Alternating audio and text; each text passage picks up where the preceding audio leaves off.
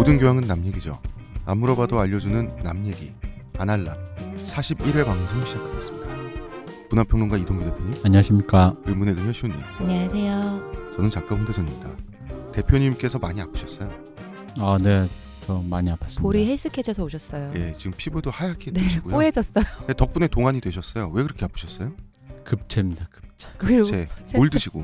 몰라. 내가 아까 저기 내 예상컨대 붕어빵에 단팥이지 않나. 아니야. 그래도. 붕어빵을 그 구운 틀거리에 중금속 중독이 된 거야. 말도 안 돼.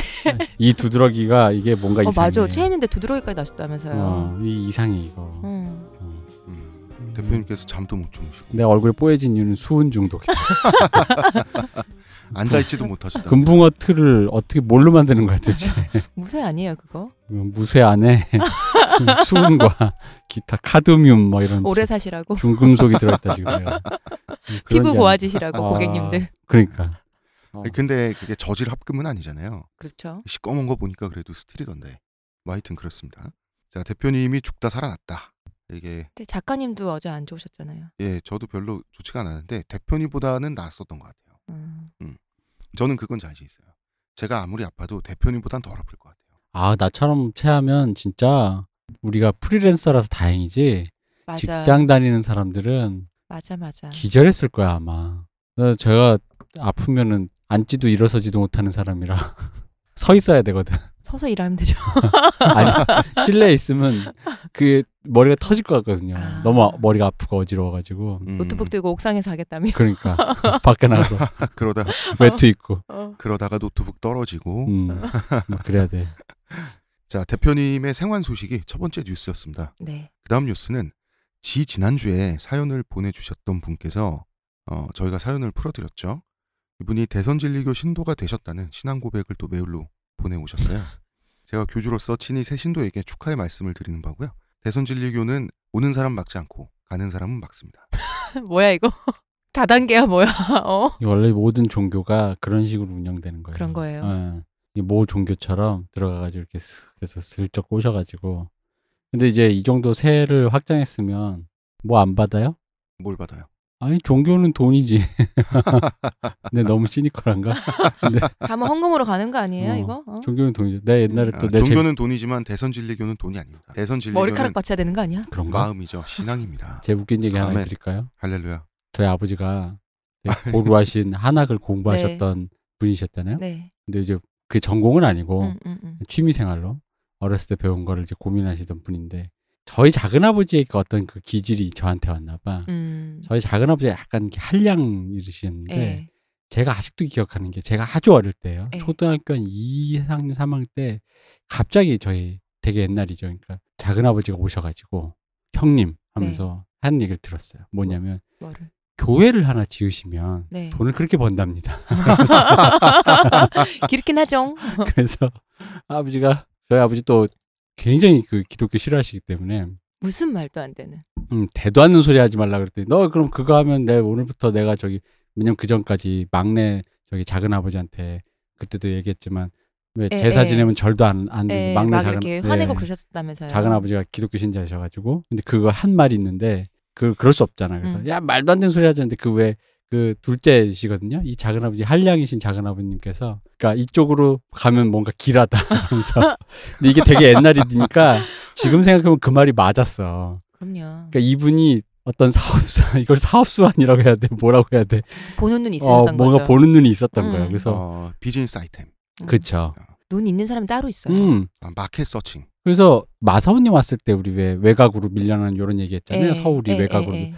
그때 기준으로 진짜 그 동네들을 얘기했어. 거기 가서 교회를 해라. 근데 안 했는 거지. 못하죠. 왜 안 하는 거야? 못하죠. 해가지고 말이야. 아들 말이야 하버드도 좀 보내고. 뭐 어떻게 부정입학으로? 외국은 기부입학이 된다는데. 기부입학으로?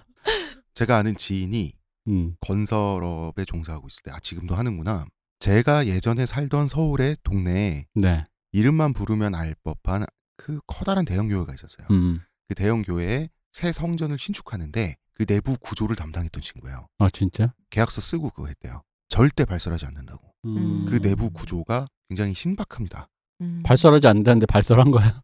아니 신기하다는 것까지만 발설했잖아요. 이따가 우리끼리만 아는 거예요. 우리끼리 이따가 술자리에서 가르쳐드릴게. 네, 헌금과 이미 관련된 거로. 그러니까 발설했네. 헌금과 관련된 겁니다. 아니 뭐 교회 이름만 얘기 안 하면 되지. 그렇군요. 그 다음 뉴스. 지난주에 주역 특집을 저희가 했는데 네. 2017년 한 해를 저희 아날람이 아주 난해하게 시작을 했습니다. 저는 녹음 말미에 가가지고요.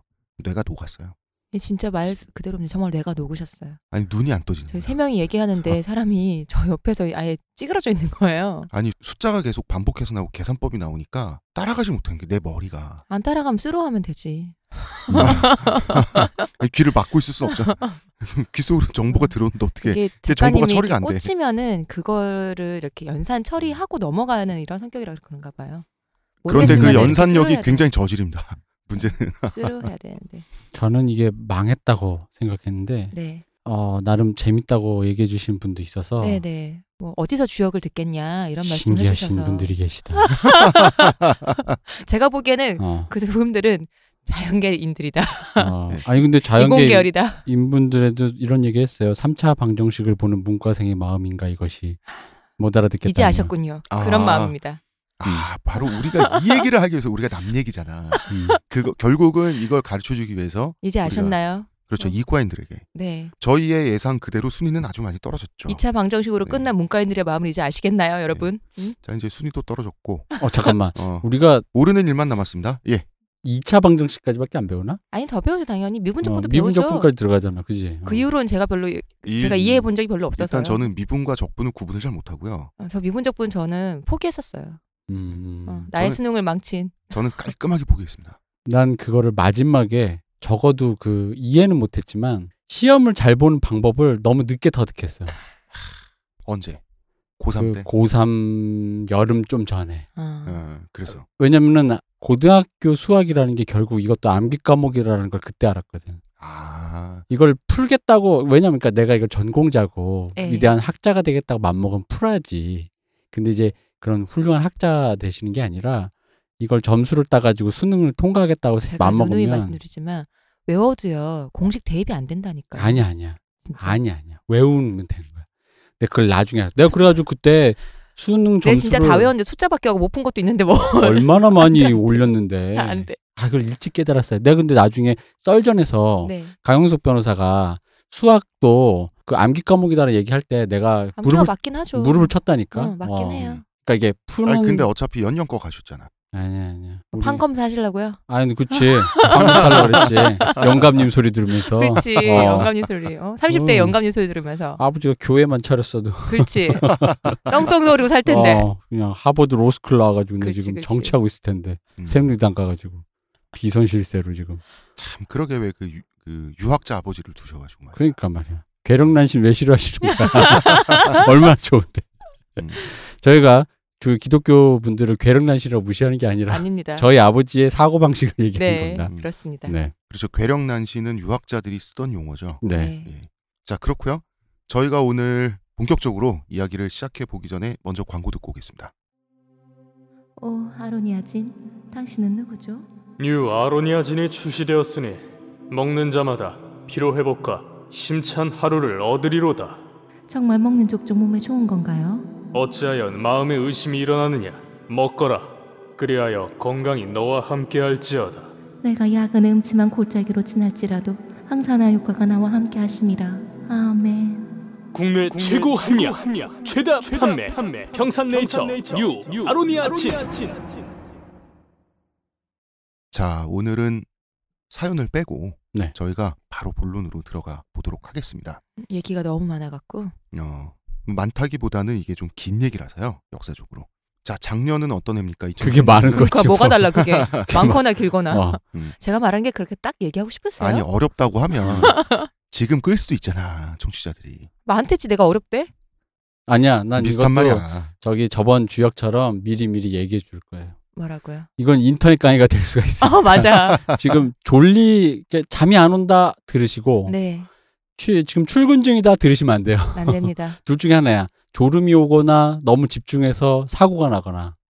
왜냐면 얘기를 따라가다가. 그러니까 저는 미리 경고를 드렸습니다. 본 방송은 인강 버전이오니. 네.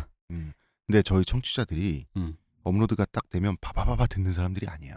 아니 그렇게 들으신 분도 있어요. 있긴 있는데 네. 업로드가 딱 되면 재두고 있다가 밤에 잠 안 올 때 혼자 듣는 분들이 많아요. 제가요 밤에 잠 안 올 때 들어봤는데요 잠이 잘 오더라고요. 맞아. 아니 나도 내가 체해가지고 걸어다닐 때 걸어다니면 음악을 듣는 건 조금 뭔가 마음이 허전해서 사람 네. 목소리 듣고 싶어서 그쵸? 팟캐스트를 듣는데 우리 게 제일 좋아. 왜냐하면 나 그때 알았어. 사람들이 왜 우리 거를 조용하다고 하는지 난 이해를 못했는데 네. 왜 조용한 거야 도대체? 내가 내 걸 들어보니까 그 체해서 마음이 좀 이렇게 깔아앉고 싶을 때 이렇게 근데 다른 방송을 듣다가 결국 우리 방송을 들었거든. 근데 다른 방송은 그때 이제 내가 신경이 예민할 때니까 네. 몸이 아파서 시끄러워 확실히. 시끄럽다면 우리보다 데시벨이 높아. 그리고 목소리가. 저는 또 그 대표님이 우리가 어제 편집을 전혀 그렇게 조심조심 하시니까 얘기하는 타입들은 아니잖아요. 편집 때문에 그 뭐지 음질이 좋아서 그런 거 있는 것 같아요. 다른 소리가 안 들리고 사람 말만 조곤조곤 계속 들리니까 졸려요. 그것도 있어요. 근데 지직하는 소리 들리니까 듣기 싫더라고요. 저번 방송을 들어보면 알아요. 저번 짤랑짤랑? 방송 카이님이 와서 얘기를 하니까 확실히 시끄러워요. 그죠? 확실히 시끄러워. 있었어요. 그래서 이분이 다른 방송에서도 하시잖아요. 다른 음. 방송이 기본적으로 이 정도에서 시작을 하는구나. 우리가 그렇겠다. 굉장히 발화점이 낮은 사람들이야. 그렇네요. 우리 하긴 저도 여자치고 목소리 톤 좀 낮은 편이고 늪 같은 방송. 나가지 못할 것이야. 이 BGM으로 조관우의 늪이. 그 나의 18번인데. 네. 저희 한번 들어봤잖아요.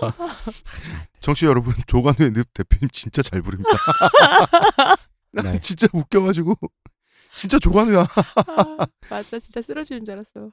자, 작년은 2016년은 여러 가지 해죠. 네. 여러 사건이 일어난 해인데 역사적으로 퉁치면 저는 이런 생각이 들었어요. 이거는 대표님께서 사석에서 하셨던 표현인데 유신의 망령이 유령의 껍데기가 벗겨진 해가 아니겠냐 이런 말씀을 하시더라고요. 껍데기가 벗겨지고 뭐가 남았나요? 껍데기는 가라 알맹이만 남는다. 그 알맹이가 굉장히 어떻게 보면 기괴하고 초라한 그 실체가 그러는 거죠. 지금까지 그 유신이 판타지였는데 이제는 망령이었다는 게. 황금 망토를 두르고 있었다. 그렇잖아. 자, 박근혜가 대통령이 된 이유는 아버지 박정희의 신화 때문이잖아요. 네. 그래서 대통령이 돼서 한 일은 바로 그 아버지의 신화를 무너뜨린 일이잖아요. 그렇죠. 그게 굉장히 좀 독특한데 그래서 그나마 그래도 그래서 그분이 대통령이 된 데에 대한 의의를 찾을 수 있는 것 같아요. 그럼요. 정말 큰 의의를 찾을 수 있는 것 같아요. 저는 분명한 역사적인 의의가 있다고 생각합니다. 네. 그러니까 왜냐면 이게 우리가 당장 겪으니까 조금 고통스럽거나 힘들 수는 있는데 이게 후대 예를 들어 한 이제 22세기 정도 되면 옛날 얘기 우리 지금 1, 2차 대전 얘기할 때처럼 선조들의 얘기를 할 때면은 아마 이게 저는 그렇게 생각해요. 가라타니 고진 씨가 그 학자님이 옛날 저 어디 책에서 얘기했던 나폴레옹 3세 얘기 있잖아요. 나폴레옹 3세. 네, 나폴레옹 3세가 나폴레옹 자기 그거에 그 원조 나폴레옹 말고. 원조 나폴레옹 말고 망령 때문에 이제 네. 다시 한번 왕 됐다가 며칠 만에 이렇게 된 그 얘기를 네. 하면서 역사는 두 번 반복되고 하나는 비극 희극에 대한 좋은 예라고 하면서 그런 식의 얘기를 한 적이 있는데 이게 아마 나는 그렇게 보일 거라는 거지. 아버지 박정희의 어떤 예와 아버지 박정희가 또 솔직히 말하면 되게 비극적이잖아요. 그게 뭐 그렇죠. 그분이 좋고 나쁘고를 떠나서 떠나서 그런 일단은 식의 죽음은 개인 사람에게 특히 비극적이잖아요. 이렇게 표현하면 될 것 같아요. 비극적 서사 구조를 갖고 있다. 그죠. 그리고 사람들이 또 그 서사 때문에 감정 몰입이 된 네. 것도 좀 있고. 그거는 전혀 반대편에 있지만 노무현 대통령도 마찬가지죠. 그렇죠. 근데 이제 그 다음에 요거에 대를 물러서 온 사람이 되게 이게 내가 봤을 때 진짜 한 100년 뒤에 사람이 보기에 되게 개그거든. 지금 우리한테는 비극이죠. 비극이죠. 근데 이제 전혀 관계없는 사람들이 봤을 때는 아마 우리 보고 웃을 거라고. 이게 되게 웃긴 일이고 이런 사람을 어떻게 뽑았으며 근데 우리도 그 나폴레옹 3세 얘기 들으면은 되게 웃기거든요. 민주주의 폐해에 대한 예로서 나올 수도 있죠. 나중에 교과서에.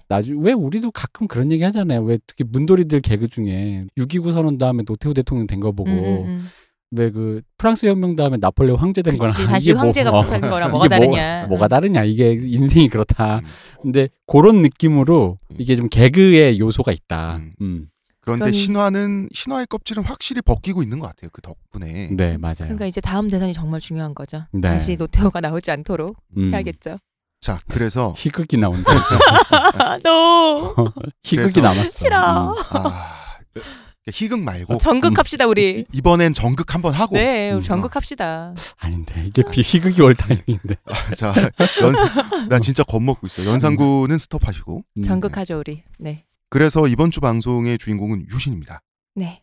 박정희의 10월 유신이 바로 우리가 지금 얘기한 유신인데 이 유신의 원조는 다들 아시다시피 일본의 메이지 유신이죠. 네, 이 유신이란 말이 원래 우리나라 말이 아니에요. 네. 우리나라 말이 아닙니다.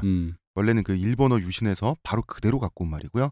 박정희 대통령이 일본의 메이지 유신에서 용어를 그대로 갖다 쓴 겁니다. 일본어로 메이지 이신이라고 하는데 원래 유신이라는 말이 사서삼경에 있긴 했어요. 일본의 사무라이들이 네. 메이지 유신 혁명을 일으키고 나서 이것을 뭐라고 부를까 이 사건을 고민하다가 사서삼경에서 유신이라는 말을 갖다 쓴 거예요. 이거는 원래 주나라가 옛날에 정말 옛날이죠. 주나라면 네. 우리 저번 주에 주역할 때 그 주나라. 네.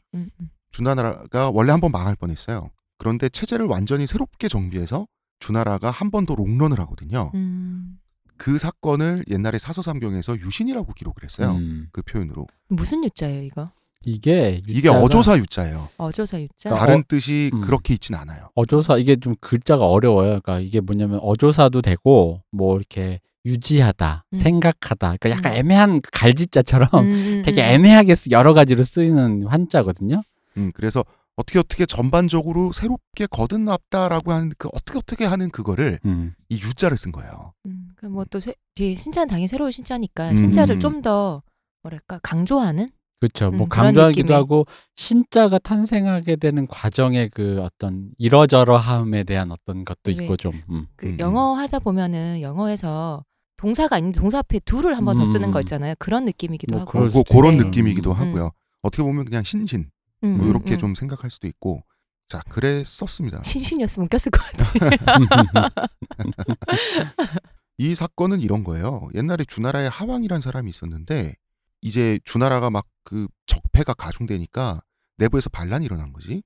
그래서 그 반란을 정벌을 했는데요. 그러면 반란군에 참여했던 백성들 있잖아요. 백성들을 사실은 다 죽여야 돼요. 그렇죠. 원래는 그래야지. 원래는 그래야 되지. 네. 그게 원리 원칙인데 그럼 백성을 죽이면 백성들의 분만 더 쌓일 거 아니에요. 그리고 나라가 지금 흔들리고 있는데 죽이면 인구는 그만큼 줄죠. 국력은 더 떨어지고. 그리고 백성들이 반란에 참여할 만도 했어요.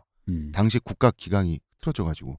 진퇴양난이란 말이에요. 그렇다고 봐주자니 그때 이제 주나라의 하왕이 그렇다면 국가 시스템을 근본적으로 뒤집어서 다시는 이런 일이 일어나지 않도록 하자고 해서 반란의 주동자만 처형을 하고요. 백성들을 다 살려줘요. 그러고 나서 왕인 자신부터 위에서부터 맨 아래까지 모두 쇄신한다 그래가지고 기득권이 쥐고 있던 그 물질적인 부 있죠. 그거를 하층부로 다 내려버려요.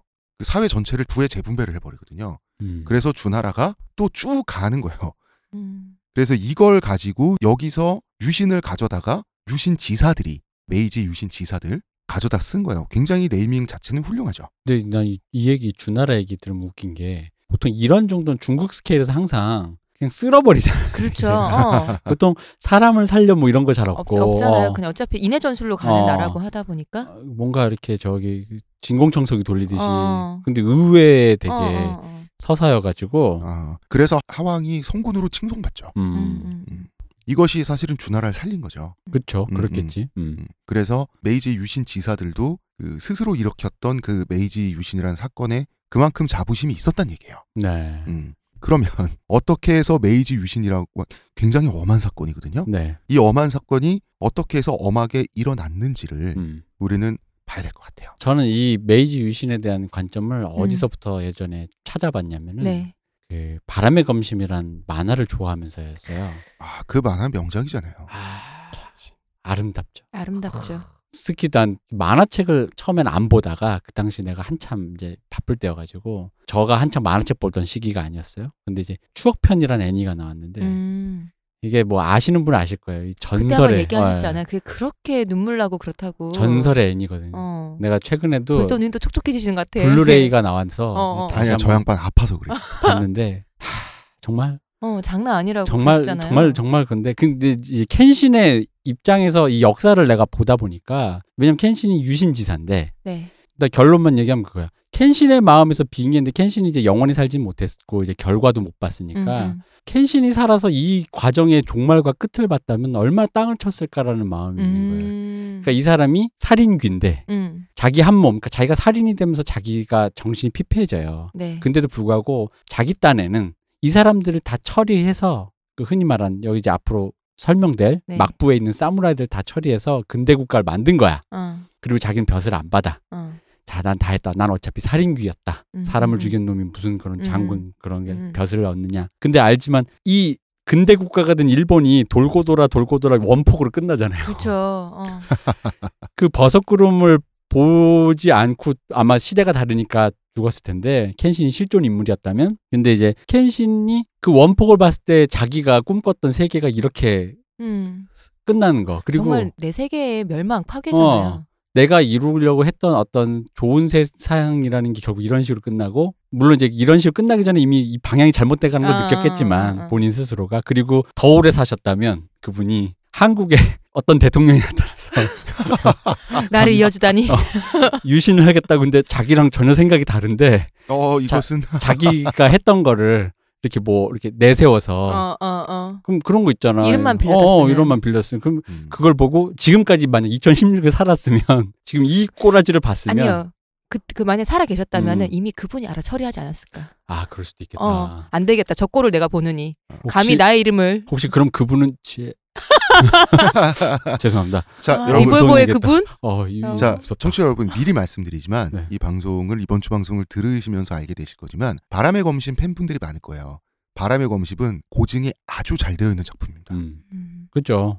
고증이 정말 잘 돼 있다는 거를 이번 주 방송을 들으시면서 알게 되실 것 같습니다. 그 작품 기가 막힌 건 그 정말 양심적인 그 작가의 양심 있잖아요. 이 세계가 이 메이지 유신과 그게 이제 일본 군국주의로 가는 그 시기에서 사람의 양심과 낭만성과 왜 낭만성을 극화 너무 시키다 보면 그런 군국주의라든가 그런 게 미화가 되게 돼 있거든요. 당연히. 근데 이제 정말 그걸 잘 분리를 하셨어요. 잘 분리를 했어요. 그 작품이 그래서 훌륭한 작품인 것 같아요. 이 작품은 영화로도 잘 나왔다고 드물게 잘 빠진 영화라고 실사판 잘 빠졌다고. 내가 사실 영화가 내가 생각한 만큼 훌륭한 영화는 아닌데 나 영화 보고 울었다. 안 우신 거 잘 없지 않아요? 요새 호르몬 때문에? 아니야. 일단 그 켄신 배우가 너무 싱크로가 높아가지고 너무 좋았어요. 저는 깼는데 영화 보고. 그래요? 아니 그게 아니에요. 진짜로 일본에서 애니를 실사화로 하는 것 중에 드물게 잘했다고 수작으로 꼽혀요. 나는 그 우리나라도 그렇고 그러니 일본도 두편 그렇고 나왔잖아. 주인공만 하고 있는 퓨전 사극 헤어스타일 있잖아. 퓨전 헤어. 나는 그거를 보면은 바로 발해가 나거든요. 나는 극 중에서 바로 빠져나와. 정말 어쩔 수 없어요. 그치. 그 만화에서 머리만 보고 있어. 아니 만화에서 여자 같은 단발에 빨간 머리로 나오잖아요. 네. 근데 메이지 유신 시대에 정말 빨간 머리를 하고 나면 어떡해. 난 너무 깨가지고 진짜. 이렇게 스루가 안 되니까 머리가 안 되는 거야. 이렇게 칠 건 치고 봐야지. 난 그런 게 스루가 안 돼. 자, 어쨌든 네. 메이지 유신의 긴 역사를 말하기 이전에 자, 간단하게 두 가지만 얘기를 할게요.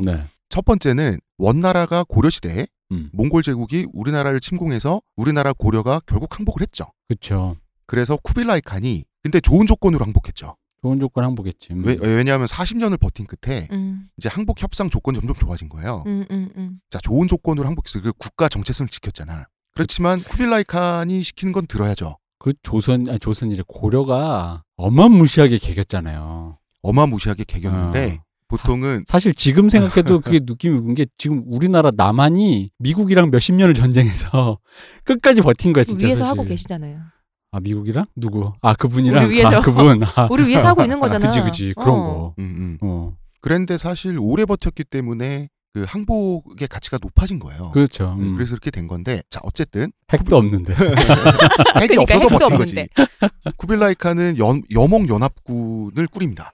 여몽연합군은 고려와 몽골군이 그러니까 원나라 군대가 연합해서 일본을 침공하는 거죠. 네. 쿠빌라이 칸은 일본을 침공해서 바다까지 정복하고 싶었습니다. 시어머니와 시누이가 나를 드잡고 협공을 하러 며느리를 둘이 싸우다가 왜 시누이만 드잡고 있었거든. 시집가라고 빨리. 근데 몇십 년을 싸우다가 시누이가 결국 항복 결혼하겠습니다 하더니 갑자기 이제 둘이 딱 일체가 돼가지고 나를 잡으러 오는 거지. 자, 1차 정벌 때 맛보기로 일본에 당시엔 사무라이란 직업이 없었습니다. 일본의 무사들을 도륙합니다. 당시에 일본은 전쟁 기술이 굉장히 유치한 수준이었어요. 그리고 2차 원정 때 정박해 있던 배들이 태풍에 완전히 박살나죠. 네. 자, 이것을 일본 사람들이 가미가제라고 그 유명한 가미가제라고 불렀고 일본의 자살 특공대를 나중에 2차 대전 때 그렇죠. 가미가제라고 또 따와서. 근데 이 신풍이 사실 그 삼국지 적벽 그 느낌이잖아요. 뭔가 자연이 도와줘서 그런 느낌이니까 그 사람들한테는 조금 그런 이미지가 씌워졌겠지. 자, 그런데 일본은 섬나라다 보니까 여몽연합군의 군사력이 너무 압도적인데 이 사람들한테 지면 세상이 멸망하는 거예요. 그 멸망에서 벗어났지만 가미가지가 없었으면 일본을 멸망한다. 그 사람들에게 일본은 세계예요. 그렇죠. 그러면은 세상이 멸망할 뻔한 거예요. 그래서 당시에 고려를 고쿠리, 몽골을 모쿠리라 그랬어요. 모쿠리. 그래서 이게 요즘으로 치면 고질라 같은 거였어요. 애가 울면 고쿠리 온다 그랬어요. 게다가 제가 알기로 그러니까 이게 맨날 우리 뭐 이미지가 일본 사람들 영화나 이런 거 보다 보면 이제 일본 사람들이 잔인하고 야하고 뭐 이런데 귀향을 보시면 적확하게. 근데 제가 알기로 이 모쿠리 고쿠리 요때 일본 사람들한테 한 거는 한 가지야 진짜. 남의 나라 사람이라고 그냥. 우리 왜 나이 먹고 제일 어이없는 거 있잖아요. 우리나라 민족은 아무도 우리는 먼저 침략한 적 없고 우리는 늘 받기만 하고 막아냈고 택도 없는 소리 하잖아. 그런 거 없거든. 어떻게 생각하시면 되냐면 당시에 고쿠리가 우리 고려 군사들이 일본 가서 한 거는 19세기에 영국 사람들이 아프리카에서 한 짓하고 비슷하다고 보면 돼요. 그러니까 우리는 전혀 모르죠. 일본 역사엔 자세히 기록돼 있습니다. 원래 그런 거 아닙니까? 그랬는데 일본 사람들은 이 고쿠리 모쿠리에 대한 원한이 강했는데 일본 사람들이 몽골을 어떻게 알아요? 몽골은 외계인이에요. 일본 사람들의 느낌으로는 고려 사람들이 외계인을 이끌고 앞잡이가 돼서 세상을 멸망시키러 온 거란 말이에요. 그래서 반지의 제왕의 세계관으로 따지면 사우론 같은 존재였단 말이에요. 이 충격이 수백 년 동안 지속이 됐죠. 그래서 심지어 자 이제 도요토미 히데요시의 시대로 넘어갑니다. 도요토미 히데요시가 조선을 정벌하러 왔잖아요. 네. 그때의 명분도 정한론이라 그래서 고쿠리한테 복수한다 했어요. 자 그러면은 이제 수백 년을 건너떴으니까 도요토미 히데요시는 일본을 통일했죠. 전국시대를. 그리고 조선을 침공했죠. 그리고 조선 원정에 실패하고 죽죠. 그죠. 자 도요토미 히데요시 시대는 막부가 아닙니다. 네. 막부가 아니라 본인이 그 관백이라 그래가지고 아예 왕이 돼버렸다고. 실질적인 일본을 통치하는 중앙 집권국가와 비슷하게 일본을 만들었다가 조선 원정에 실패하고 죽어요. 그리고 도요토미 히데요시의 후계자를 도쿠가와 이에야스라는 사람이 죽이면서 일본을 재통일하죠. 그렇죠. 아 그리고 우리 고려시대 왜구한테 심하게 당했잖아요. 조선시대도 그렇고 내내 왜구에게 아니요. 조선시대는 고려 말에 일단 왜구에게 결정적인 타격을 입히고 그 다음에도 왜구의 준동이 있었지만 세종대왕 때 대마도를 정벌하면서 완전히 끝장을 내요. 그래서 세종대왕 덕분에 중국이 고생하죠. 그리로 돌아서 가니까. 중국 광동성으로 가거든요. 그래서 중국이 그러니까 세종대왕이 성군은 성군이야. 왜 장금이 봐도 왜구가 갑자기 아파가지고 장금이가 살려준다고. 아이고 그거는 조금 과장이야. 근데 우리 일본의 역사 좀 잘 아는 일본의 역사학자나 일본의 아마추어 역사가를 만나서 왜구 얘기하잖아요. 네. 일본 사람들 코웃음 칩니다. 자 여러분 신라 시대에 신라구라는 게 있었습니다. 일본에서 부르던 거죠? 일본에서 부르던 건데 이 구는 이제 해적을 부를 때 구자인데 왜구가 창궐했던 시기에 일본이 혼란기였어요. 혼란기면은 그 낭인들, 난민들, 굶주린 사람들이 생겨나죠. 이 사람들이 먹고 살라고 외국을 침공한다고 해적이 되죠. 소말리아 예전에 그 해적 거기처럼. 신라가 그 멸망 직전에 신라 말기에 막 후삼국 시대라 그래서 막 싸우고 내전이 일어나고 그랬잖아요. 그때 먹고 살 길이 없던 사람들이 요즘으로 지금 부산, 울산 정도예요. 예, 그 해적 기지를 두고 일본을 엄청 털었습니다. 하던 짓은 왜구들이 우리나라에서 하던 짓과 동일하게 악독했습니다. 어느 정도냐면 나중에 일본의 해적의 근거지가 되는 큐슈 일대를 무인지경으로 만들었다고 하거든요. 그 사람들을 학살하고 인신매매하고 그리고 나서 혼슈까지 건너가서 천황을 거의 죽일 뻔합니다. 해적들이. 신라의 해적 수준이 아닌데. 이건 해적이 아닌데. 원피스 여기서 온 건가? 찾아라. 그래서 그 일본의 천황의 호위대한테 일본의 입장에서 운 좋게 해적 두목이 잡혀요. 잡혀서 야, 니네 정말 어떻게 이런 짓을 다 할 수 있냐라고 했는데 너무 깔끔하게 말을 합니다. 신라 해적 우두머리가 뭐 먹고 살려다 보니 잡았으니까 죽여라. 안녕 세상아 뭐 이러면서 깔끔하게 갔는데 안녕 세상아. 그랬습니다. 그래서 모든 국가는 다 자기를 선량한 피해자라고 생각해요. 그런 그쵸? 부분이 있습니다. 그래서 일본도 선량한 피해자라고 생각해요. 지금 중국도 마찬가지로 됐고 그런 거 있잖아요. 그러니까 중국 어떤 만화 같은 거 이렇게 조그맣게 하는 거 보면은 우리가 강대국이 됐더니 우리 주변 애들이 우리를 미워해 이렇게 생각하고 있다고. 선량한 피해자로 생각하고 있다는. 그렇지. 심지어 일본 사람들이 이 고쿠리에 대한 감정이 풀어진 게 1950년대예요. 되게 오래 걸렸네요. 되게 오래 걸렸어요. 대하소설가 이노우에 야스시가 풍도라는 소설을 마이니치 신문에 연재를 했는데 주인공이 고려의 충렬함과 장수예요. 이게 뭐냐면 두 분이 사랑하는 아니 일본이 전쟁에 지고 나서 미군을 위한 군사기지로 일본 열도가 전락하잖아요. 네. 이걸 당시에 고려에 빗대서 묘사를 한 거예요. 직접 할 수는 없으니까. 왜냐하면 일본인들이 처지가 처지다 보니까 이 대하소설을 읽으면서 고려도 그랬었겠구나라는 감정이 확산되면서 고쿠리에 대한 악감정이 없어진 거예요. 이 이노우 야스시 이 작가분은 일본의 대작가님이신데 네. 이 작품을 쓰실 때 한국의 역사학자분들에게도 많이 문의하시고 한국에도 오시면서 막 자료 검증을 엄청 크로스 체크를 많이 하신 분인데 그 제가 알기로 옛날 노태우 대통령이 아키히토 일왕한테 갔을 때 아키히토 일왕이 뭔가 그 전후에 대한 어떤 사과 약간 그런 담화문 같이 해서 통념에 어쩌고저쩌고 뭐 하신 게 있어요. 그거를 탈고하셨어. 그 담화문을 이분이 비선실세는 아닙니다. 그게 그겁니다. 통석의 념을 그죠 맞아. 그거 그 유명한 문장인데 굉장히 격조가 있다 그랬거든 그 문장을. 그 유명한 통석의 념. 근데 그게 이분이 탈고를 하셨다. 근데 이제 그 문장 그래서 이분이 지었냐 그랬더니 그건 모르겠는데. 근데 어차피 담화문 감수를 자기가 했다. 잘 안 하고 최종 책임을 받다. 그렇죠. 누군가 써주는 거 읽는 거잖아요 원래. 이제 그 읽어보고 내 생각이면 오케이를 하는 거고 여기는 고쳐달라 또 하는 거고 피드백 주는 거고. 그 유명한 그 하얀 거탑의 그 소설가 그분도 전쟁 때 이 이노우 야스시 선생님의 부하였어요. 같이 글 쓰는 사람들이었던 거예요. 참 희한하게. 네. 그러고 나서 고쿠리 신화를 가진 채 일본은 나중에 수백 년 후에 도요토미 히데요시가 일본을 통일하게 되죠. 네. 자, 도요토미 히데요시는 봉건주의자가 아니었어요. 자기가 중앙 집권적인 거의 왕이 됐단 말이에요. 그러고 나서 조선을 침공하는데 조선 침공에 실패하죠. 그리고 자기는 죽어요. 이순신. 그러고 나서 도요토미 히데요시에 복속됐던 도쿠가와 이에야스, 한국식 발음으로 덕천가강 이 양반이 도요토미 가문을 뒤집으면서 일본을 재통일하죠.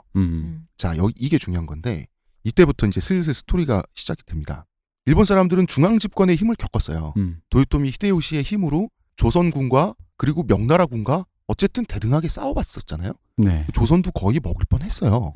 지금 잠깐만요. 우리 지금 이때부터 얘기하는 이유가 우리 메이지 유신이 여기부터 여기까지 거슬러 올라가야지 얘기가 되기 때문인 그 성격이. 거죠. 그런 거죠. 갑자기 자꾸 임진왜란이 나오니까 헷갈리실 것 같아요. 자, 그래서 임진왜란 끝났고요. 네네. 도쿠가와 이에야스가 일본을 재통일했는데 도쿠가와 이에야스는 굉장한 보수주의자입니다. 이 사람은 보수주의로 성공한 사람인데 이 사람 전술도 간단해요. 군사를 많이 모아. 그럼 이길 거 아니에요. 이기니까 여기저기서 편이 붙어요. 그럼 병력이 점점 많아져. 이것이 바로 밴드웨건 효과. 그러니까 절대 모험을 하지 않는 사람이고 심지어 엇비슷한 전력으로 싸웠을 때는 백방 지는 사람이에요. 그러니까 전쟁터에서 겁도 많이 먹고 이 사람 전쟁터에서 겁나서 똥 싼 적도 있어요. 화장실이 급했었나 보죠. 굉장한 보수주의자인데 아니 겁나면 보통 오줌을 싼다 그러지 않아요? 어떻게 부 앞에서 쌀 수는 없어서 전날 음식을 잘못 드셨는지 이분은 그냥 저기 그 과민성 긴장해서. 그러니까. 그래서 이 사람은 도요토미 히데요시 체제를 뒤집어 엎죠. 어떻게 뒤집어 엎냐 하면 보수 봉건주의로 회귀하는 거예요. 중국 황제가 세상의 중심인 거 오케이 인정하는 거예요. 천황폐하의 존재는 외교 문서에 쓰지 않아. 그리고 잘못했다고 하면서 조선통신사도 다시 보내달라고 막 빌어. 그리고 무엇보다 다시 봉건 막부 체제로 돌아간다는 거지. 그러니까 막부가 이게 그 중세 영주 같은 거죠. 원래부터 있던 건데 말하자면 도요토미 히데요시는 근대적 개혁을 하려고 했던 건데 예를 들면 뭐 유럽으로 치면 루이 14세처럼 태양왕이 되려고 했던 거잖아요. 그런데 다시 봉건 시대로 돌아가 버리는 거야. 전국시대 이전처럼 막부가 출범하는 거예요. 똑같이 그 전에 있었던 가마쿠라 막부, 무로마치 막부처럼 도쿠가와 막부가 출범하는 거예요. 이거를 에도 시대를 열었다 그래서 에도 막부라고도 합니다. 그러니까 완전 봉건주의지. 천황 밑에 그 왕으로 쇼군이 있고, 그죠? 그 쇼군 밑에 다이묘들이 있어서 각자의 나와바리를 다스린다라고 하는 과거의 체계로 돌아가는데요. 이게 다른 에피소드 나와바리 하면 은어인데 일본을 그러니까 나와버리니까 이게 혼또 레하루. 우리 공식 용어입니다. 네. 그래서 에도 막부는 정치적으로는 보수와 퇴보의 시대예요. 그런데 경제적으로는 엄청 발달합니다. 또 아무것도 없는 에도에다가 이 막부를 세우다 보니까 거길 다 만들어야 되잖아요. 그러다 보니 사람들이 정말 많이 들고 경제가 발달되고 그렇게 된 거로. 옛날에 원래 에도는 새가 둥지를 틀지도 않는다고 할 정도로 이게 폐허 황량한 곳이었다 그러더라고요. 그렇죠. 왜냐하면 도쿠가와 막부는 이제 전쟁은 끝났으니까 무사들을 억눌러요. 그 분란 자체를 안 일어나게 한다고 이 얘기를 할게요. 에도 시대에 도쿠가와 막부는 경제 그리고 경제력으로 일본을 억눌렀어요. 일본을 통치했습니다. 경제에 지중했던 정권. 사람들의 눈을 그쪽으로 돌린 거죠. 그렇죠. 임진왜란 시점에서 일본이 조선을 침공했을 때 일본의 국력이 조선의 2배였습니다. 에도 시대 말기에 일본의 국력이 조선의 4배까지 갑니다. 다시 또 이순신 장군님이 대단하다. 큰일 하셨어요. 대단한 사람이다. 이거 가지고 자존심 상할 필요는 없고요. 왜냐하면 이건 국토와 인구 때문에 어쩔 수가 없는 거고. 지금도 인구수가 우리 2배가 넘을 건데. 뭐. 그래서 에도 시대 일본의 상품 경제, 자본주의가 크게 발전하는데요. 막부는 도쿠가와 막부는 전쟁, 분쟁 억제했죠. 자, 어떻게 억제하냐? 간단합니다. 각 번국 있죠. 아까 말했던 각 나와바리 번국의 지배 구조를 약간씩 손본 거예요. 용어가 헷갈리신 분은 그냥 번국 요거를 그 중세 프랑스의 성, 네. 그치 캐슬 성으로 생각하시면 성단으로 영지, 생각하시면 돼요. 영지. 그래서 토착 무사들을 하급 무사로 내리는 거예요. 그리고 도쿠가와 가문이 직접 보내거나 아니면 도쿠가와 가문한테 충성을 맹세한 무사들을 상급 무사로 그 동네에 각 동네마다 재편한 거예요. 이거 비선실세스러운데. 그러면 하급 무사들이 명예와 지위를 유지할 수 있는 방법은 뭐밖에 없어요. 검을 잘 쓰는 것밖에 없는 거예요. 무사니까. 실력으로 보여줘야 되는 거죠. 이 사람들은 줄이 없으니. 예를 들어서 그 각 다이묘가 사또면 우리나라로 치면 옆에 붙어있는 아전 이런 자리가 없어요. 근데 이미 임진왜란 때 조총 썼잖아요. 그렇죠. 그런데 자기가 할 수 있는 건 검술밖에 없어요. 이 사람들이 자, 그 전까지는 전국시대 전까지는 검술은 전투기술이에요. 우리가 그 군대 가서 이등병 때 그 훈련소에서 총 쏘는 거 배우는 거랑 똑같아요. 검술은. 근데 이미 총기의 시대가 됐고 전쟁도 없어졌어. 근데 검술은 계속 해야 돼. 그러면 검술은 도장에서 배우는 거예요.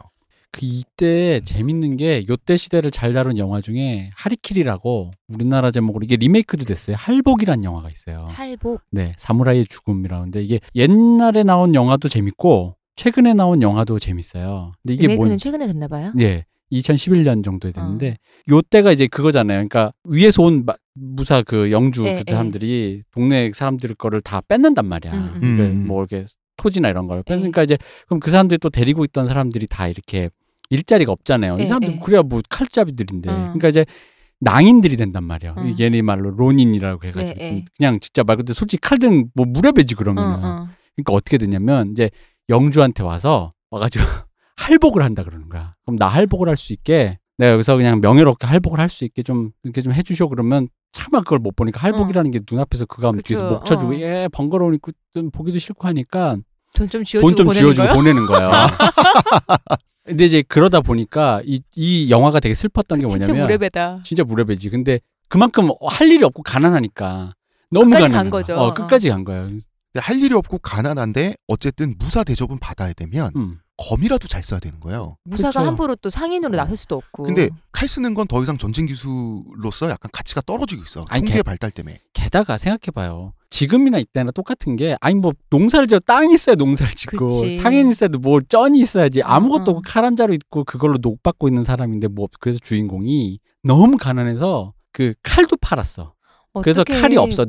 대나무 칼밖에 없는데. 칼 말고는 칼이 본인인데. 근데 그 칼집에서 안 뽑으면 되잖아. 그러다 보니까 가서 똑같이 한 거야. 그럼 이제 한 푼 쥐어주겠지 그랬더니 그럼 죽어보라고 그러는 거야. 어떻게?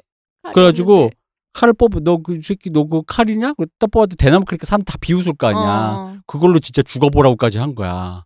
너무 못됐잖아. 대나무 칼로 배를 가르면 갈라지겠어. 근데 죽을 때까지 그걸 한 거야 진짜. 본인도 자존심. 근데 마지막에 이제 그 얘기를 하러 온 몇십 년 후인가 이게 그 어떤 사무라이가 그 얘기를 하면서 그게 바로 하면서 여기 스포일러가 내가 얘기할 수 없지만 멋있습니다. 그러면서 그 시대의 그 풍경 이제 가난해서 정말 가난한 낭인이 어떻게 정말 너무 춥고 너무 힘들어. 진짜 나 보다 보면 저렇게 하면 나도 못 살겠다라는 생각. 각 동네마다 있던 하급 무사들이 지금 경제력, 정치력을 상실했잖아요. 그죠. 그런데 무사로선 살아야 될 거 아니야. 그러니까 검술에 집착을 하게 되는 거야. 검술 자체에. 이 사람들은 전투 기술에서 검술은 빠져나와서 검술 자체의 경지를 탐구하는 일종의 무도가 돼요. 그래서 있는 집은 좀 도장을 차리거나 아니면은 열심히 연마해서 뭐라도 해가 눈에 띄어가지고 그 어떤 다이묘들 밑으로 들어가든가 이거밖에 이제 없는 거. 왜냐면 어쨌든 알잖아. 그렇죠. 하는 기술 그냥 그걸로 해야지 또 여기서 또 내가 뭘 바꾸기 쉽지 맞아요. 않잖아요. 배운 게 도둑질인데 어떻게? 그럼. 반면에 일반 평민들은 막부가 안전을 완전 보장하죠. 그죠. 그러니까 자유롭게 상공업에 진출하고요. 이 사람들이 존인이라 그래서 서양으로 치면 부르주아에 해당하는 새로운 계급으로 경제 이제 계급으로 올라가고 사무라이들은 계속 검술만 들이파고 있는 거. 송춘이 솔잎을 먹는다고 이러고 있고 막부는 쇄국 정책을 했어요. 그러면 그 한정된 항구만 개방을 한다고. 네. 그러면 통상과 관세를 완전히 장악하죠. 세금을 칼이 아닌 세금과 경제로 일본을 지배했던 거예요. 그러니까 정치는 봉건적인데 상품 경제는 자본주의적으로 발달하는 희묘한 형태가 도쿠가와 막부 시대였단 말이지. 그렇죠. 좀 비슷한 게 지금 중국 아닌가요? 뭐 지금 중국도 공산주의 국가지만 또 일당 독재인데 경제는 자본주의고 하니까. 그래서 에도 시대 조선통신사로 일본 다녀온 우리 선조 선비들의 수기를 읽어보면 이런 장면이 나옵니다. 일본의 물질적 발전상에 엄청 놀랍니다. 사람들이. 연경 가면 놀라듯이 이제는 일본 가서 놀라는. 놀란 게 뭐냐면 동네마다 물레방아가 있어서 물을 논에 안정적으로 댄다. 우리는 없었거든. 그것도 못했다는 거지. 이게 외국 갔다 와서 쓴 거 중에 물론 일본은 아니지만 우리 열할기 있잖아요. 우리 당대 최고 힙스터님이 뉴욕 갔더니 이렇더라. 박지원이지 열할기는. 박지원. 그분의 쓴 게 사실 지금으로 치면 맨해튼에 갔더니 그렇죠. 이런 느낌이잖아. 커피를 박지원이 성공한 힙스터인 게 뭔지 아세요? 뉴욕 현지에서도 인정받았다는 거. 그렇지. 진짜 힙스터인 거지. GD 같은 사람이야. 원빈 그때 외국 갔을 때 외국인들도 그냥 잘생겼다고. 그치. 저 핸섬에게 이것처럼. 박지원 GD서. 자, 그러다가 이제 서양이 산업혁명과 근대를 거치고 서서히 동양을 넘보기 시작하죠. 일본도 임진왜란 이전부터 그 서양과 교육을 했으니까 조총도 다 서양 무기잖아. 그런 게 있었고. 그러다 보니까 자, 일본도 이 시기가 이제 19세기가 오면은 서양 물건이 뭔가 대단히 우월하다는 걸 알게 되죠. 그죠. 사실 이게 이 당시에도 낭만 해서 그 애니메이션이나 미디어에선 검객들의 낭만성 그렇죠. 이런 걸 많이 하는데 이 당시에만 해도 이미 총으로 넘어갈 사람 다 넘어갔어요. 그 총 같이 차고 있었어. 두 개를 같이. 그래서 전투할 때도 이미 다 넘어간 사람도 많고 이미 그랬어. 근데 이제 그게 라스트 사무라이 이런 신화처럼 그게 이제 예전의 향수. 근데 그런 애들은 잘 없었어요. 물론입니다. 네. 당연하겠죠. 당연한 사람 우리 다 똑같은 사람이라니까. 슉슉슉 하면 탕 하면 끝인데. 인디아나 존스 1편에 아주 적나라하게 나옵니다. 그거. 그리고 있잖아. 우리 조선시대 중후반부 임진왜란 병자론이 넘어가게 되면 그 이후에 사극을 다룰 때 포졸들이 다 삼지창 들고 다니잖아요. 실제로는 다 조총 메고 다녔습니다. 그럼요. 당연히 그 총맛을 봤는데. 그렇지. 너무 당연한 거잖아. 자, 어쨌든 서세 동점 시대가 옵니다. 말 그대로 서양의 제국주의가 동양을 넘보는 시대가 오게 되면 동아시아 한자 문명권 한중일 이 정체성 혼란을 겪게 돼요. 그죠. 서세 동점이 서양의 세력이 동양을 점하려고 온다. 이런 얘기죠. 자, 이 정체성 혼란은 한중일이 모두 마찬가지인데 분명히 이 한자 문명권 우리 문명이 최고라는 걸 믿지 않을 수는 없겠는데 그죠. 서양 물건이 너무 압도적이야. 색목인들이. 색목인. 여기서 색목인이라는 건 눈동자 색깔이 다르다는 거죠. 눈색, 색색자에다 눈목자입니다. 눈의 색깔이 이상한 사람들이라는 거예요. 그 색목인이라고 불렀었어요. 그럼 발해가 나잖아. 이 발해를 해결하기 위해서 요상한 말을 각자 만들어냅니다. 조선은 동도서기. 동양의 도에 서양의 기술을 접목한다. 다 우리 걸로 하겠다. 중국은 중체서용. 중국 문명을 몸통으로 서양에 쓸만한 것을 첨부한다. 쓸 용자.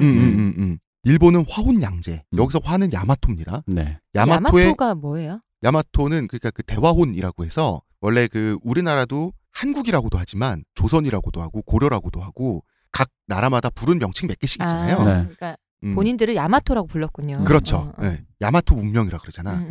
그럼 화혼양제는 야마토의 혼을 유지한 채 양제. 서양의 재료만 갖다 쓰자. 이거 필요한 것만 빨대를 꽂자. 이런 말인데. 그러니까 빨대 꽂혀주냐고 누가. 동도서기와 중체서용과 화혼양제는 말만 다르지 완전히 같은 뜻이에요. 이게 마치 그 GMO를 신토부리화 이런 느낌. 이런 느낌의 말로 들립니다. 그런데 일본은 도쿠가와 막부, 에도 막부가 지배하고 있으니까 화혼양제란 말은 바로 도쿠가와 가문의 모토였어요. 그리고 일본 사람들의 당시 기본 사고 방식이었어요. 그러면은 화혼을 유지하는 걸 한자 문명권의 전달자 입장인 조선이 도와줘야 될 거 아니에요. 그렇죠. 조선통신사 보내줘야 될 거 아니에요. 메이지 유신 일어나기 한 6년 7년 전에 이때 조선에 대한 분노가 고조돼 있는 상태였습니다. 왜냐하면 조선이 조선통신사를 말이죠. 50년 동안 안 보냈어요. 이유가 아주 간단합니다. 여기도 정신이 없어서 그런 거 아니에요? 재정이 없어서 그랬어요. 지금 안동김씨 세도 정치에 이미 조선은 막장이 돼가지고 통신사를 보낼 어떤 국가 시스템 자체가 붕괴돼 있는 상태였어요. 그런데 일본 사람들이 느끼기에는 얘네가 우리를 고립시키려고 말려 죽인다라고 느낀 거예요. 그것도 있고 그건 니네 사정이고 이게 또 그것도 있어요. 그러니까 어렵기도 한데다가 일본을 너무 무시한 결과도 있는데, 그러니까 이게 맞아. 일본은 우리 아우라고 생각하고 실제로 같이 그런 도와주고 챙겨주자 이런 마음이 아니라 중국에서 우리를 아우로 생각하고 이게 사실 그 당시 테크트리가 그랬거든요. 에. 중국에서 한국을 조선을 아우로 생각하고 조선이 또 일본을 또 그렇게 해서 통신사를 보내서 어떤 이렇게 문명이 이렇게 쭉 이어가는 흐른다였는데 그 사실 그런 마음이 없는 거야. 남남인 거야, 남남. 그 심지어는 산 것들. 아주 근본도 모르고 삿대 갖고 뭐 이렇게 그냥 아무것도 모르고 그리고 이렇게. 여기에는 좀 치졸한 이유도 있었습니다. 일본에 가면 일본을 무시하는 맛을 굉장히 즐겼어요. 맞아요. 조선 통신자들이. 그런데 에도 말기에 일본의 물질 경제, 상품 경제, 자본주의가 너무 발달하면서 조선의 길거리 풍경과 일본의 번화한 에도 시내 이런 데가 너무 차이가 크다 보니까 꼴배기 싫은 거지. 그렇지. 꼴배기가 싫어진 것도 사실 있어요. 그지. 만약에 지금의 우리가 배알 꼴려서 뉴욕인데 뉴욕이 사실 우리보다 못 사는 뭐 어디라고 생각하고 여러분들 솔직히 인종적 편견에 기대서 예를 들어 여러분이 그렇게 무시했던 옛날 뭐 저기 우리 돈 벌러 왔던 부탄이나 이런 방글라데시 이런 분들 이렇게 되게 무시했잖아요. 근데 부탄 이런 데 갔더니 거기가 맨하튼이야. 그러면은 그 뭔가 뒤틀리겠죠, 사람 마음이. 자, 그런데 뒤틀리는데 도쿠가와 막부 일본의 입장에서는 화혼 양제잖아. 그러면 화혼이라고 하는 것도 야마토 정신이란 것도 한자 문명권의 일원이잖아요. 그죠. 그러면은 조선이 와줘서 우리가 이 문명권의 멤버라는 걸 자꾸 확인시켜줘야지 이 공포가 덜할 거 아니에요. 그런데 자, 한자 문명권 내에서 점점 고립이 되는 거예요. 조선통신사가 안 가면. 그 상태에서 서양에서 들어오는 물건들은 해가 지나기가 무섭게 너무 발전되고 있으면 일본은 겁나죠. 겁나지. 이 세계 자체가. 그래서 이용. 아, 청취자 여러분, 방금 이용이 스튜디오 밖을 지나갔습니다. 뭐야 그거? 몰라요. 아, 그냥 예. 이용이 유모차를 끌고 그러다가 바로 그 유명한 쿠로훈의 사건이 일어나게 됩니다. 아, 그렇죠. 이게 일본 역사부터 지금 미디어나 여러 단계에서 뭔가 굉장히 상징적인. 뭔가 이런 센세이션을 말할 때 쿠로훈회를 얘기하죠. 이거 거의 원폭 느낌이에요. 네, 그 당시로서는. 쿠로훈회는 바로 흑선입니다. 네. 흑선이 뭐냐? 우리나라로 치면 이양선이죠. 서양배. 그런데 서양배는 당시에 무쇠로 이루어져 있고 철선이었어요. 쇠로 된 함선이고 증기선이었어요. 그러면 석탄대도 묻고 당시 석탄을 원료로 썼거든요. 쇠로 돼 있고 하다 보니까 거무튀튀하게 보인 거예요. 그래서 우리나라에서 이양선이라고 부르는 걸 일본에서는 흑선, 검은배라고 해서 쿠로훈회라고 했습니다. 이때가 1853년입니다. 1853년 미국의 페리 제독이 이끄는 함대가 일본 바다에 나타납니다. 당연히 불평등 조약을 맺기 위해 등장한 거죠. 뭐 좋은 목적으로 왔겠어요? 지금 서양의 총과 대포는 수백 년 동안 일본 사람들도 봤어. 그런데 검은 연기를 뿜으면서 바다에 떠있는 그 거대한 쇠로 된 물건은 증기선은 이거는 총과 대포 수준의 물건이 아니에요. 그렇죠. 저런 게 바다에 떠 있다는 자체가 너무 충격과 공포잖아요. 이게 그 증기선이기 때문에 그 시커먼 연기 뿜는 게 그게 비주얼상으로 좀 그랬던 거지. 그것도 엄청 그로테스크하고 그로테스크한 거죠. 그리고 페리 제독은 일단 수백 발의 대포를 공포탄으로 하늘로 쏘아 올리면서 일본 사람들의 혼을 빼놓습니다. 자, 청취자 여러분들은 구글 이미지에서 한자로 흑선 쳐놓어도 되고 아니면 그냥 한글로 쿠로훈회라고 검색을 하셔도 되거든요. 그러면 당시 일본인들이 페리 제독의 증기선을 그린 그림이 나와 있습니다. 어떤 시각으로 증기선을 바라봤는지 바로 알 수가 있거든요. 정말 괴물처럼 그려놨어요. 그리고 나서 페리 제독은 다음 해에 또봐 이러고 사라졌다가 다음 해에 정말 7척의 배를 가지고 와서 도쿠가와 막부를 압박합니다. 도쿠가와 막부는 공포에 벌벌 떨면서 불평등 조약에 결국 서명을 하게 됩니다. 요걸 이분이 선행학습을 하셔가지고 이제 우리나라를 먹을 때 네. 그대로 써먹는 거죠 이제. 그렇죠. 강화도 조약을. 이때 미국이 어쨌든 불평등 조약이지만 조약을 체결하는 자리는 잔치죠. 이때 미국의 선물이 아주 의리의리한 겁니다. 4분의 1 축척 미니어처 증기선. 이때 일본인들이 피규어의 맛을 처음. 그 다음에 자동 재봉틀. 그다음에 자동 재봉틀. 최첨단 농기계 등을 선물하면서 당시에 벼농사 지을 때 일본 사람들은 낫 쓰고 있는데 농기계를 준 거예요. 일본 사람들이 기를 죽였어요. 일본 사람들은 도자기, 찻잔 이런 거 주는데 꿀리잖아. 그래서 자존심이 상했는지 막부는 말이죠. 일본 사람들이 약하지 않다는 걸 보여주고 싶어서 스모 선수들을 불러서 스모 경기 차림으로 나 뜨겁게 시리 쌀가마를 옮기게 했어요. 이 그림도 있어요 이게. 아 그래요? 실제로 남아있어요. 그래서 근데 사람들이 그때 사진도 있으면 안 한데 무서워하지를 않고 그 그림에 보면 스모 선수를 막 만져. 살 맞아요? 신기해서. 미국 사람이 선원들은 이게 프릭쇼를 제공받은 거라고 생각한 거죠. 서커스 비슷한. 그러니까. 스모 선수들 손으로 만지고 손가락 쿡쿡 누르고 그리고 막 그렇게 동물 취급을 한 거지. 서커스에 수염난 여자와 함께 사진 찍으세요 뭐 이런 것처럼. 그러니까. 어쨌든 도쿠가 막부는 우리의 역사 스모 선수를 역사라고 하죠. 역사들을 저들도 보았으니 우리를 만만히 보지 않을 것이야. 뭐 이렇게 정신승리를 했다고 합니다. 전혀 아무런 영향도 끼치지 영향도 않은. 없었고요. 네. 자, 개항의 충격이란 건 대단한 거였습니다. 일단 서양에 대한 공포가 정말 현실화된 거고요. 그리고 아무리 증기선이 무서워도 막부가 이 일본이라는 커다란 섬을 지배하고 있는 도쿠가 막부가 굴복한 대상이 불과 7척의 배라는 거는 이거는 이 엄청난 불신을 받을 수밖에 없는 거죠. 그런데 조선하고는 교류가 끊긴 상태지. 한자 문명권 내에서 지금 고립돼 있어요. 근데 이게 그러니까 청취자 여러분들이 고립감 하면은 잠깐 이게 감이 안 오실 수가 있어요. 근데 사실 이게 그거잖아요. 우리로 치면은 내가 예를 들어 나한테도 예를 들면 내가 아파트에 혼자 사는데 바깥에 무서운 사람이 있어요. 근데 어쨌든 아는 사람과 연락할 수 있는 수단 뭐 인터넷이든 전화가 있어서 그 사람들과 뭐 이거 어떻게 해야 돼요? 라고 물어보고 그 사람이 수상한지 안 한지는 모르겠지만 근데 진짜 고립돼 있다는 느낌이 있잖아요. 인터넷도 없고 전화도 없고 아무것도 없다고 했을 때 바깥에 온 사람이 빗자루 하나만 들고 와도 그게 뭐 불분명하면 정체가 불면 무섭다고. 근데 그런 고립감이거든요. 왜냐면 이 사람들도 그런 생각이 있었던 게 우리가 위태롭거나 그러면 형나라에서 뭐 지금도 우리 그렇죠. 우리가 만약 북에서 내려온 미군과 미군의 그 어떤 그 미군 기지와 항공모함이 오는 거잖아. 이제 그런 어떤 전략적인 뭔가가 있어야 되는데 전혀 없는 거지. 전혀 없는 우리만이 거지. 나밖에 없는 나밖에 없는 거지. 게다가 이건 문명과 문명의 충돌인데. 근데 뭐 우리로 지금으로 치면 그런 거지. 미국도 안 도와줘. 뭐 하다못해 중국 편에도 중국도 안 도와줘. 그냥 사우스 코리아 그 하나 딸랑 있는데 전혀 모르는 북한도 아니야. 정보도 없는 사람 있잖아. 정보도 없는데 어디 무슨 이상한 처음 듣는 이상한 나라인데 어마무시해. 근데 UFO를 타고 왔어. UFO를 타고 그런 느낌일 거라는 거야. 도와줄 사람 아무도 없고. 멀다. 근데 미국, 중국 이런 나라들이 전화하면 안 받아. 안 받아. 그러니까 그런 상황인 거예요 지금. 고립감이라는 게 굉장히 엄청났겠죠 사람들이. 물론 임진왜란 때 서로 싸우기도 하고 그랬지만 문명과 문명이 충돌할 때는 같이 연락이 다 있어야 되잖아. 그렇죠. 근데 그 조선에서 조선통신사를 50년째 안 보내고 있으니 이 일본 사람들의 공포는 어마어마했어요. 정보도 없고. 자, 그리고 불평등 조약을 체결하다 보니까 미국 상인들 그리고 이제 네덜란드, 영국 나타나서 미국은 체결해주고 우리는 하니까 이제 계속 그 사인 셔틀이 됩니다. 도쿠가와 막부는 우리나라 쇼군은 조선 말기 생각하면 되죠 뭐. 조선 말기 고종 아무 힘도 없었던 것처럼 이 당시 쇼군이 그랬어요. 자, 이때 당시에 어떻게 서양 상인들이 장난을 쳤냐면 막부는 금과 은의 가치를 1대4에서 1대5로 관리했어요. 그런데 은 한 5덩이면 금 한 덩이 준다. 그렇죠. 근데 그렇게 관리를 한 거예요. 그렇게 정하고 고정 환율제였어요. 네. 금은 환율제가. 그런데 국제적으로 금은의 비교가는 당시에 1대15였어요. 그러면 자, 불평등 조약으로 자유의 날개를 달았단 말이에요. 서양 상인들이. 일본에 가서 은을 금으로 바꾸기만 하면 돼요. 그렇죠. 떼돈을 버는 거예요. 그리고 떼돈만 벌고 만족한 게 아니라 돈 더 벌면 더 좋잖아. 이 돈으로 물가가 낮은 일본에서 쌀을 사는 거예요.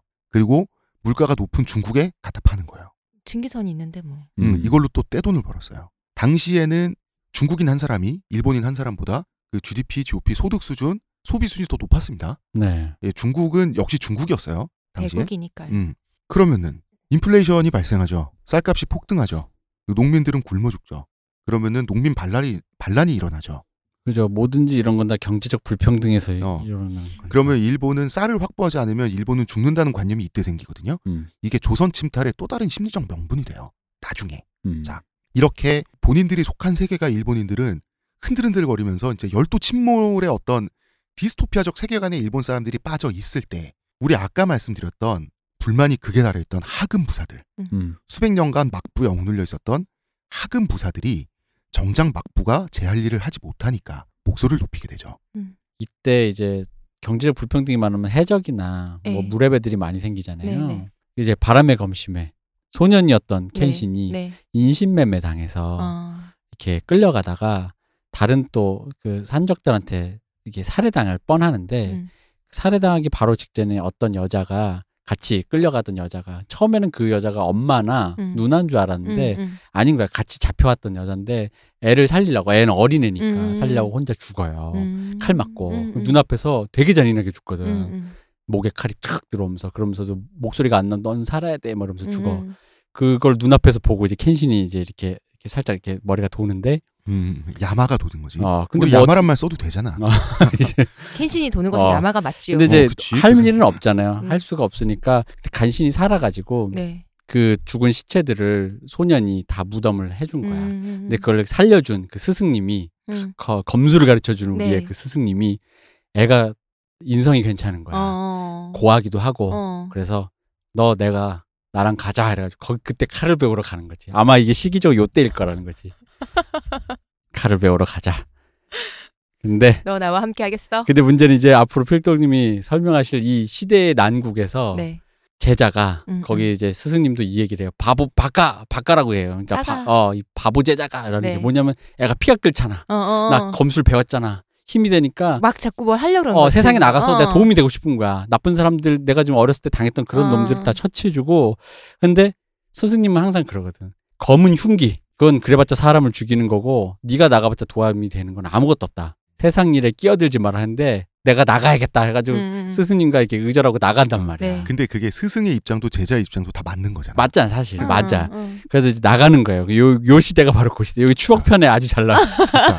이 하급 부사들은 그러잖아도 존재 증명을 못하고 수백 년간 억눌려 있었는데 자기를 억누르던 막부가 일본 국민들 백성들이죠 당시엔 속된 말로 개망신을 당하고 서양 세력 앞에 속수무책인 모습을 보고 젊은 하급 부사들이 허리에 검을 차고 길거리를 활보하기 시작하는 거예요. 이 하급 부사들은 존왕양이라는 걸로 처음 일어서요. 자, 존왕. 여기서 존왕은 천왕이죠. 천왕이죠. 천왕폐하를 받들어서 서양 오랑캐를 무찌르자. 왜? 막부가 못하니까. 우리라도 해야지. 그래서 이게 그 흔히 말하는 그 강력한 군사 력을 해가지고 왕을 옹립하여 왕 밑에 중앙 집권 제도로 이렇게 딱 돌아가서 하나의 일본이 돼서 가자. 그리고 이 봉건주의자들 이제 서양은 중앙 집권화가 완료돼가지고 우리나라 침공해서 저렇게 발전했는데 우리나라의 발전을 수백 년간 막고 있었던 저 봉건 집단의 암흑의 핵심인 저 도쿠가 막부 이 막부를 미워하게 되는 거야. 그죠. 그래서 왕에게 권력을 다시 돌려주자 이거지. 아니 그리고 막부가 그래서 서양 오랑캐들을 물리치기나 했으면 인정이나 하지. 지금 셔틀돼 있잖아. 그지. 네덜란드 셔틀, 영국 셔틀, 미국 셔틀. 이 기치로 서양 오랑캐들 막아내겠다는 기치로 끌어오르는데 자 우리가 유신의 역사를 들춰보게 되면 유신 지사들 이 사람들의 나이가 다 20대 초반에서 30대 초반이에요. 그지. 왜냐하면 이 사람들에게 본인의 존재 증명은 검으로 하죠. 하급 부사들은 40대가 되면 피지컬이 떨어지면 은퇴하는 거예요. 도장 열고 40대 이렇게 슬픈 나이입니다. 후진 양성하고 그래서 메이지 유신 지사들이 다 당시에 사건을 일으켰을 때 다 젊은 거예요. 스포츠 선수랑 똑같아요. 피지컬이 전성기일 때 이 사람들이 활동 나이인 거예요. 이 하급 부사들이 이제 일어나서 테러도 저지르고 자기들끼리 막 요즘으로 치면 정당이죠. 이런 것도 만들고 이런 움직임을 보이니까 도쿠가와 막부는 우리가 서양의 그 쿠로훈의 흑선을 보고 쫄았지. 수백 년간 지배하던 니들을 보고 쫄 건 아니잖아. 너는 아니란다. 그지. 자, 여기서 중요한 번들이 나옵니다. 나와바리들이 나오죠. 첫째, 조슈번. 조슈는 자 일본이 4개 섬으로 돼 있죠. 맨 위에 홋카이도가 있습니다. 그리고 가운데 커다란 덩어리가 혼슈입니다. 두 번째로 커다란 덩어리가 큐슈죠. 해적들의 근거지 옛날에. 그 다음에 혼슈와 큐슈 사이에 껴있는 조그만 섬이 시코쿠입니다. 세 개의 중요한 번이 있었습니다. 혼슈의 남쪽에 치우쳐 있던 조슈번, 조슈, 그 다음에 큐슈의 맹주였던 사스마, 그 다음에 시코쿠의 도사번. 토사냐? 토사? 토사. 토사지, 토사. 그런데 우리나라 외국어 그 외래어 그 정식 표기로 도사라고 또 해야 되더만. 아, 그래요? 이 사무라이들이 말이죠. 하급 무사들이 먼저 자 조슈번, 그 다음에 사스마번 얘기하는 겁니다. 네. 조슈번과 사스마번이 협력자이자 경쟁자로서 이 두 번이 메이지 유신을 일으키는 거예요. 먼저 자신들의 번에서 쿠데타를 일으켜요. 드디어 사무라이의 기치를 세울 때잖아. 그렇죠. 근데 이 젊은 하급 무사들은 200년 동안 검술의 발전을 거듭해가지고 결국엔 고수들이 된 거죠. 근데 이미 대포와 총의 시대잖아. 근데 이 하급 무사들이 대포와 총의 시대를 검술로 이겨냅니다. 어떻게 이겨낸지 아세요? 암살이죠, 암살. 그렇지, 역시. 그래서 바로 켄신이 메이지 유신 때 직업이 암살자입니다. 세신. 왜냐하면 총과 대포는 소리가 나고 화약 냄새가 나고, 그죠? 화약 냄새는 왜 중요한가요, 여기서? 어디 위치가 노출되잖아요. 어차피 총은 어차피 쏘는 방향이 있으니까 뭐. 칼이라는 게 지금도 제가 알기로 그 군대에서도 네. 칼이라는 게 거리만 확보되면 총보다 더 무서운 무기고 실제로도 그런데요. 뭐 칼잡이를 만나면 무조건 도망가라고 한다 그러더라고요. 총을 들고 있어도 거리 확보가 안 되면 거리 확보라는 건 굉장히 멀리 떨어진. 그렇죠. 달려와서라도 칠 수 있는 거리면은 총 한두 발에 아니면은 칼은 안 된다. 당시에 심지어 유신 지사들, 하급 사무라이들이 자 여기서 지금 그 주인공들은 하급 사무라이들입니다. 네. 하급 사무라이들이 암살할 때 어떻게 암살했냐면 상대가 총을 장전하기 전에 총을 나한테 겨누고 있는데 그 시간 동안에 슥슥슥 앞으로 가서 칼집으로 손목을 쳐서 총을 떨어뜨린 후 목을 베어서 한 번에 죽였다고 그러거든요. 그죠. 그러니까 이 사람들이 미친 사람들이야. 상상만 해도. 아니 이때 그 칼 무사도라고 하잖아요. 근데 네. 이 무사도에 그 칼 쓰는 거에 예전에 이제 내셔널 지오그래픽에 나온 건데 네. 이 사람들이 칼을 쓰는 방식을 어떤 식으로 연말했냐면 본능의 단계로 한 거야. 그러니까 벤다라고 생각하는 순간 베는 거야.